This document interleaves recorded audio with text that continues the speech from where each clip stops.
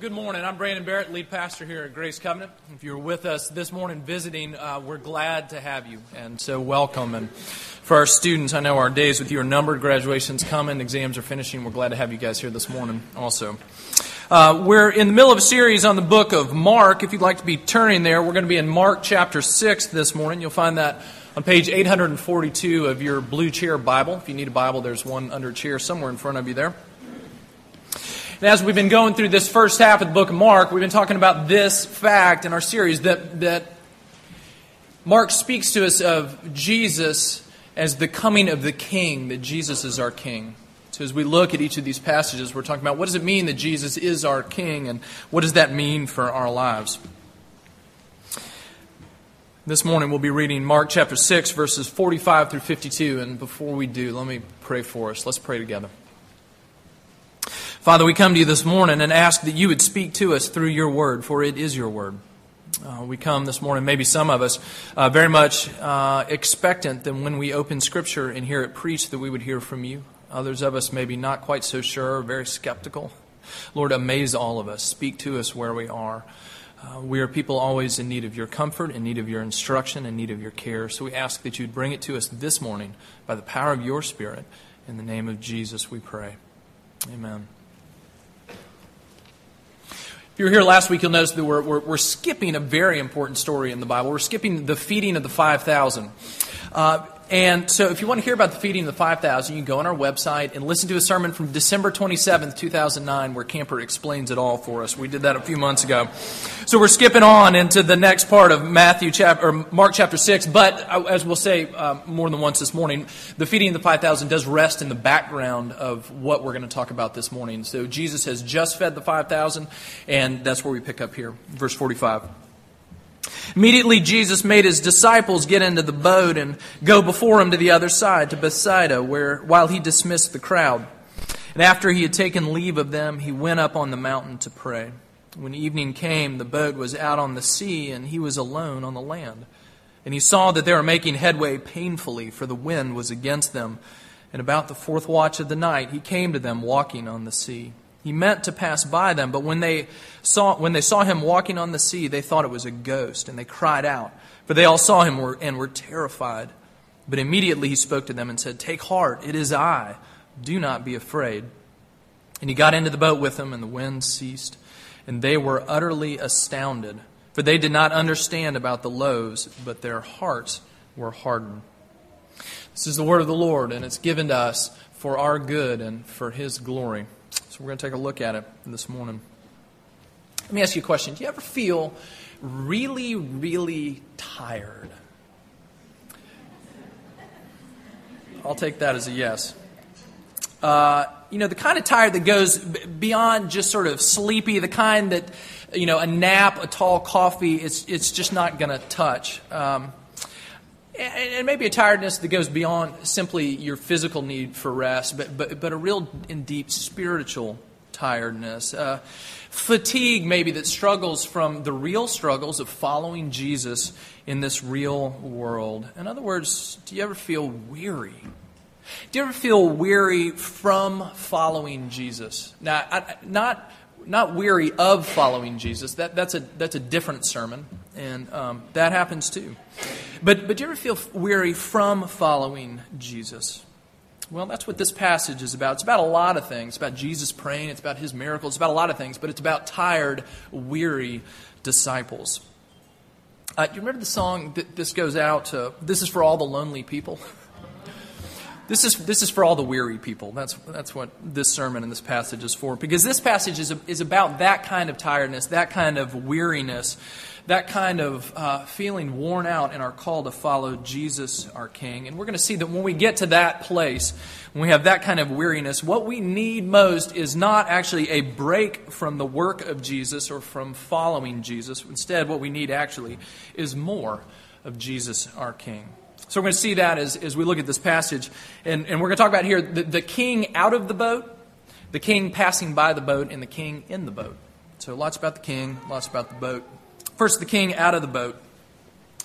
We come here in this story to disciples who are just tired. I mean, they are worn out. And here's what they've been going through. A chapter or so ago, Jesus has sent the 12 disciples out to go and preach in His name. He sent them out by pairs into the villages and the towns surrounding Nazareth. We don't know how long they were on this mission for, but they went out and they healed and they taught. And then they came back with the expectation of telling Jesus about what had happened and having a chance to rest.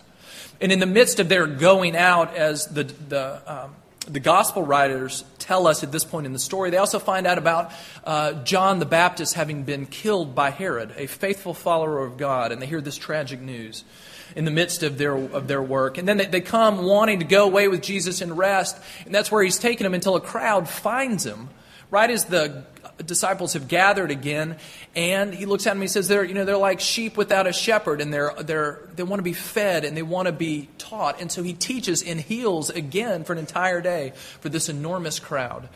And then at the end of the day, they're tired and hungry, and so Jesus looks at the disciples, these worn out disciples, and He says, "You feed them." He breaks the bread and the fish and He feeds the 5,000. So they're waiting for rest. It's another long day of ministry. When are they going to get the rest they so desperately need?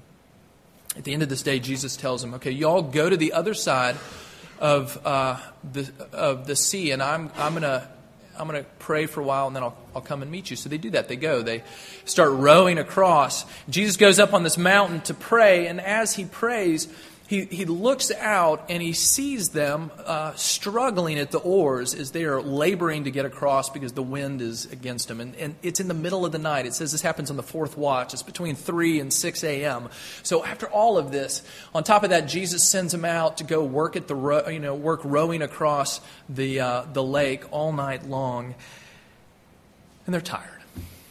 Now, do you ever feel that way in your own following of Jesus? Just weary, like you're beat? Maybe that following Jesus is a struggle, it's hard, and you don't even know what Jesus is up to in your life. You don't know what He's doing, and it feels like a lot of struggle.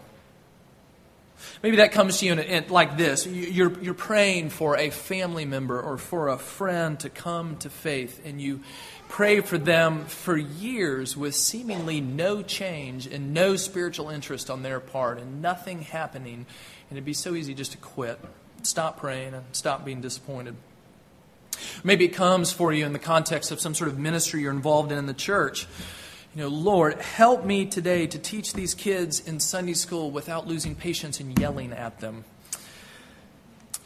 Or how about this? Lord, help me to serve and love the people in my home group that are so hard to love and so hard to be patient with, and so hard to listen to. Lord, give me grace to serve well in the nursery today again because no one else will volunteer to serve in the nursery.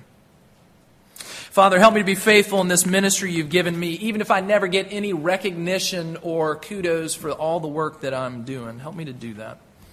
Or this, God, help me to speak truthfully to this person in love rather than in exasperation.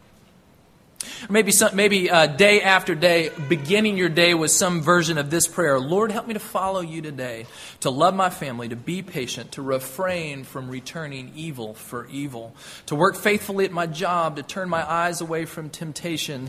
Help. And do you ever wonder if God actually sees you in the midst of all those struggles as you are trying to faithfully follow? Does He know what's going on? Is He even aware of what it feels like and the weariness that creeps in? Well, we see in this passage that in fact He does. Verse 48, Jesus on the mountain praying, looking out in the middle of the night, and He sees His disciples struggling. He sees them straining at the oars. He knows exactly what they have gone through. He knows exactly the condition of their hearts and their bodies and their minds. He sees them and He knows, and He responds. It says that He came out to them walking on the sea. And the truth is that God sees your faithful struggling as well. And He sees your faithful attempts to obey. And He sees your not so faithful attempts to obey. And everything in between. He is watching. He knows. He knows what you're going through. He sees. And like Jesus looking out, seeing the disciples, not only does God see at the right time, He comes. He comes to us to meet us in our struggle. This first part, the king out of the boat, we see him, Jesus, looking and seeing and knowing, understanding what is going on in the lives of his people, his followers. So we got the king out of the boat. The next thing we see here, though, is the king passing by the boat. It says that Jesus comes and walks along the sea with the intention of passing them by. Now, what is going on here? Let me give you a little bit of background. There are two Old Testament stories about people who are weary in ministry that are the background for this. Okay, and the first one is Moses. After Moses has led God's people out of Egypt, he takes them to Mount Sinai, God's holy mountain, and he goes up to the mountain, and he's gone for 40 days, and God gives him the 10 Commandments on these 2 tablets of stone, and he comes down to the people and finds that they have made a golden calf, and they've given themselves over to idolatry, and he smashes the tablets of the 10 Commandments in frustration. God calls him back up to the mountain that he might give him new tablets, and he speaks to him again. And in the midst of this, in Moses' frustration with the people, but yet he still is interceding for them, God, you've got to hold on to your people. And God is saying this to him, look, these people will not follow me, so here's what I'm going to do. I'm going to send you into the promised land with these people, but I am not going with you. You'll be successful. You'll conquer your enemies. Go, but I will not go with you. And Moses speaks to God and he says, how can that be? How can that be? Because if the nations of this world hear that you have sent us but don't come with us, what will they think of you? You must come with us. You have to be with us. And God says, I will, of course. And in the midst of that, Moses says, I want to ask for one more thing. Would you show me your glory? Here's what it says in Exodus 33. Moses said, please show me your glory. And he said, I will make my goodness pass before you. And I'll proclaim before you my name, the Lord. I'll be gracious to whom I'll be gracious.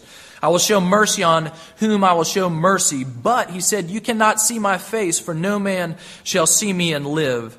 And the Lord said, behold, there's a place by me where you will stand on the rock, and while my glory passes by, I will put you in a cleft in the rock. I'll cover you with my hand until I pass by.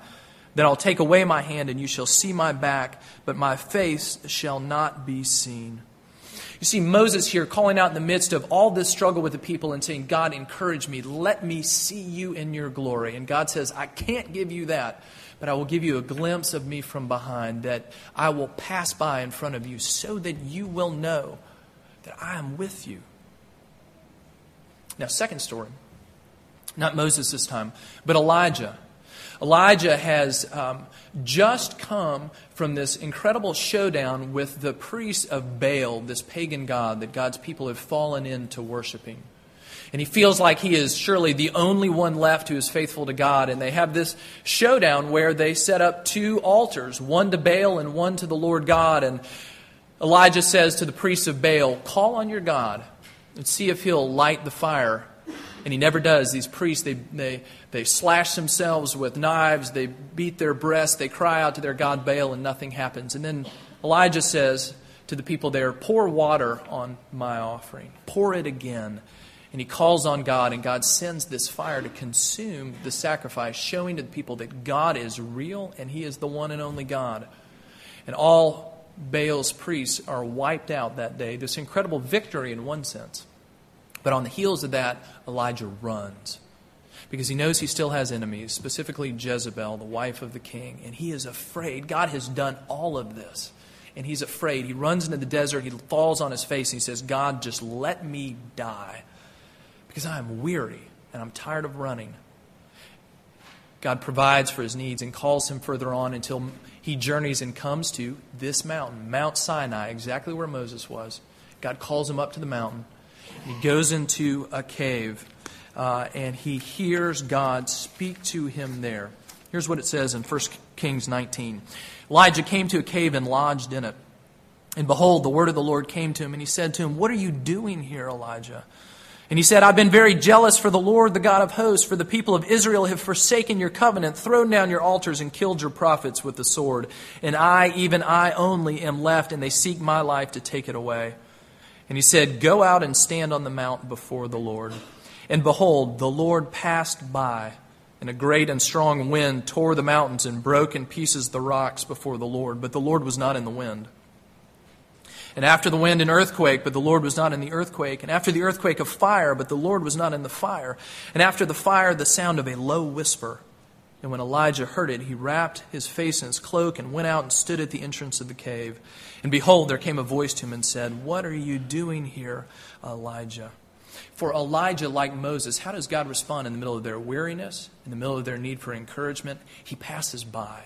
He comes and he shows himself to them that they might know that he is real, that he is God, and that he has them in his hands. Now, here in Mark, what happens? Jesus looks and he sees the needs of his disciples. And what does he do? He walks out onto the water and he passes by. See, when I first read this, I thought this is one of the strangest miracles. I mean, because everywhere else, the miracles that Jesus does, they're not just simply magic tricks. What's he doing? When he heals, when he calms the storm in the sea, which we saw a few weeks ago, when he casts out the demons from the demoniac, what's he doing? He is giving them a taste of God's kingdom breaking in among them. The gospel writers talk about miracles as signs. They point to something, the breaking in of God's kingdom. They do something. And yet here you've got Jesus needing to get to the other side of the sea, and it just sort of sounds like, wow, it's the middle of the night and the boat's gone. I got an idea. I'll just walk across the water, and that'll be I don't have a bike. That'll be a convenient way to get to the other side. It's like this miracle of convenience. But the truth is that's not at all what's happening. When he says that Jesus began to pass them by, Jesus is doing exactly what God did for Moses and for Elijah when they came up to see God on the mountain. Well, here we have Jesus on the mountain coming down to where they are to pass them by, that they might see him, that they might know who he is, that they might know that he is with them. And when he comes, this king coming down and passing them by, he says these words to them. He says, "It is I." That can also be translated, and is in other places in the Gospels, "I am." The very words that God spoke when he spoke to Moses. When Moses said, before he went back to bring out the Israelites from Egypt, he says, "Who am I going to tell them sent me here?" And God says to him, "Tell them I am sent you." That is my name. So when Jesus says, "It is I am," when he goes to pass by, which is what God does for Elijah and for Moses, when he walks on the water, which is in the Old Testament is this poetic picture of God's power. In all of this, he is saying to them, "I am your God, here for you." And the disciples take that comfort, don't they? They go, "There's Jesus passing by. I feel better. I can stay at it. I can keep straining at the oars," right? No. They think it's a ghost. And they're terrified. They scream out to him. And what is Jesus, this God who has come to pass him by, what does he do? He does something that was not given to either Elijah or to Moses. He stops. And he comes over to where they are. And he shows us our last point here, the king in the boat. Not simply passing by, but stepping into the boat where they are. And as he does, the winds cease, everything goes calm, and he gives them two commands. He says, "Take heart," or more literally, "Take courage, be courageous." And then secondly, "Do not fear."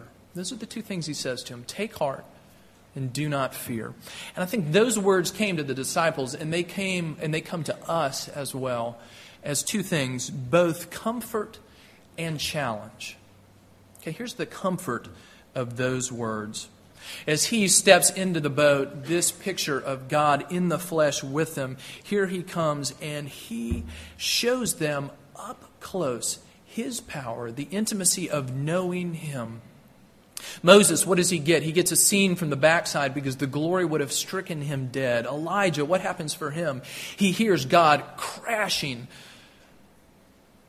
in the wind and in the fire and in the earthquake, and then speaking to him in a still, small voice. But when God passes by this time, he comes right up close.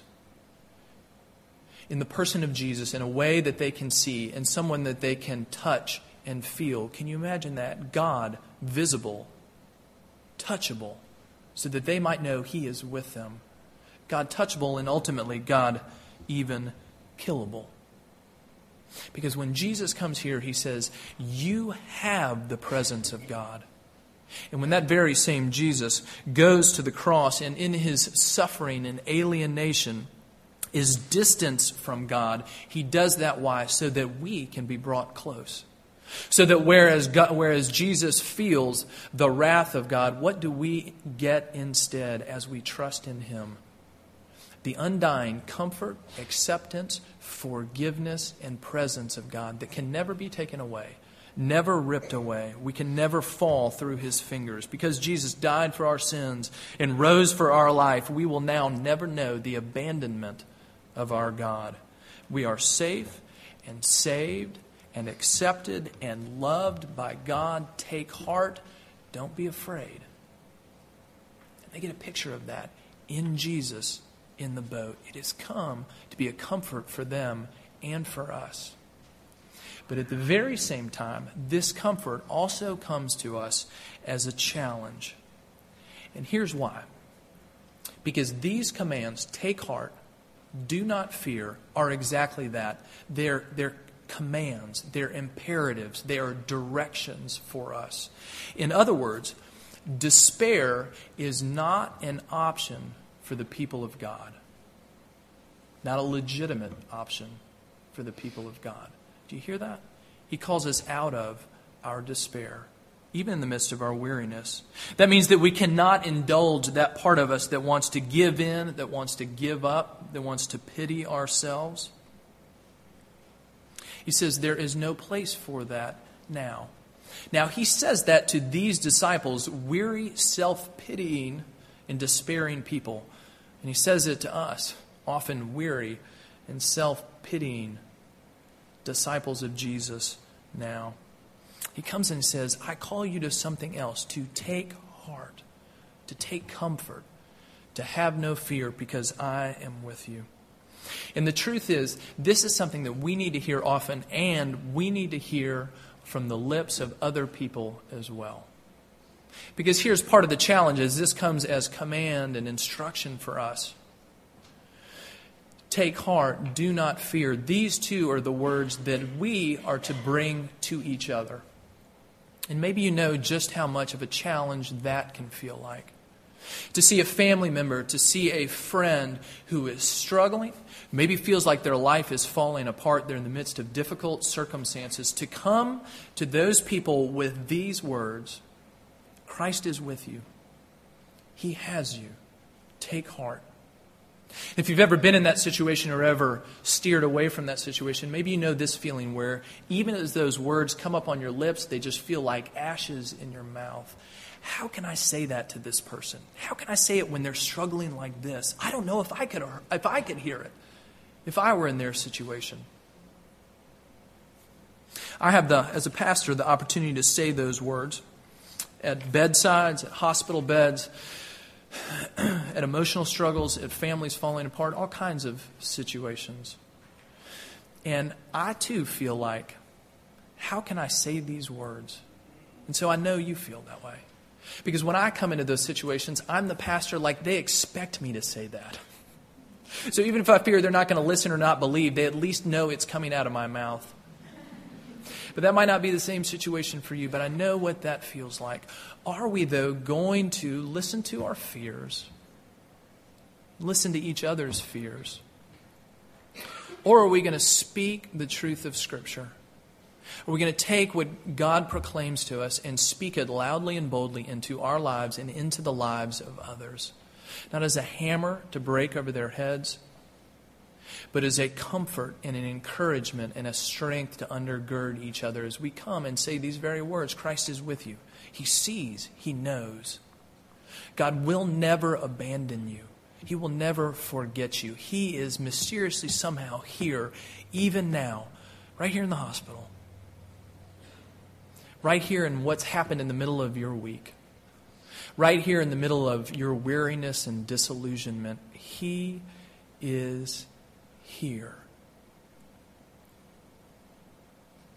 God came and spoke that and showed that to Elijah and to Moses. And he comes and brings that in the person of Jesus to his disciples. And he brings it to us. Whose voice are you going to listen to? Are you going to listen to the voice of despair? Am I going to listen to the voice of despair? Or are you going to listen to the voice of God speaking to you in these very pages? I know. I see. I am up to things you can't even fathom right now. One day it will be clear, maybe, but know this. I am here with you. Take courage. Do not fear.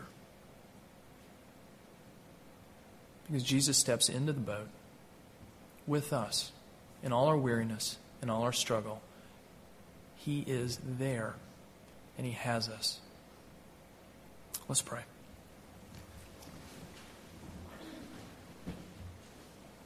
Father, we do come and pray, and some of us right now very weary. Would you come and minister to us? Would you come, remind us of your presence? Would you give us hope and courage? Would you fix our eyes on you that we might see what is really true and hold on to it and not indulge our fear and not indulge our self-pity and not indulge our cynicism, but have the humility to read these words and to hear what you say, which is that these words are for us in the middle of our struggle, not just for someone else. And so let us have the humility to be comforted by you and by each other as we come and bring the comfort of Christ to each other. Lord, we ask this in the name of Jesus. Amen.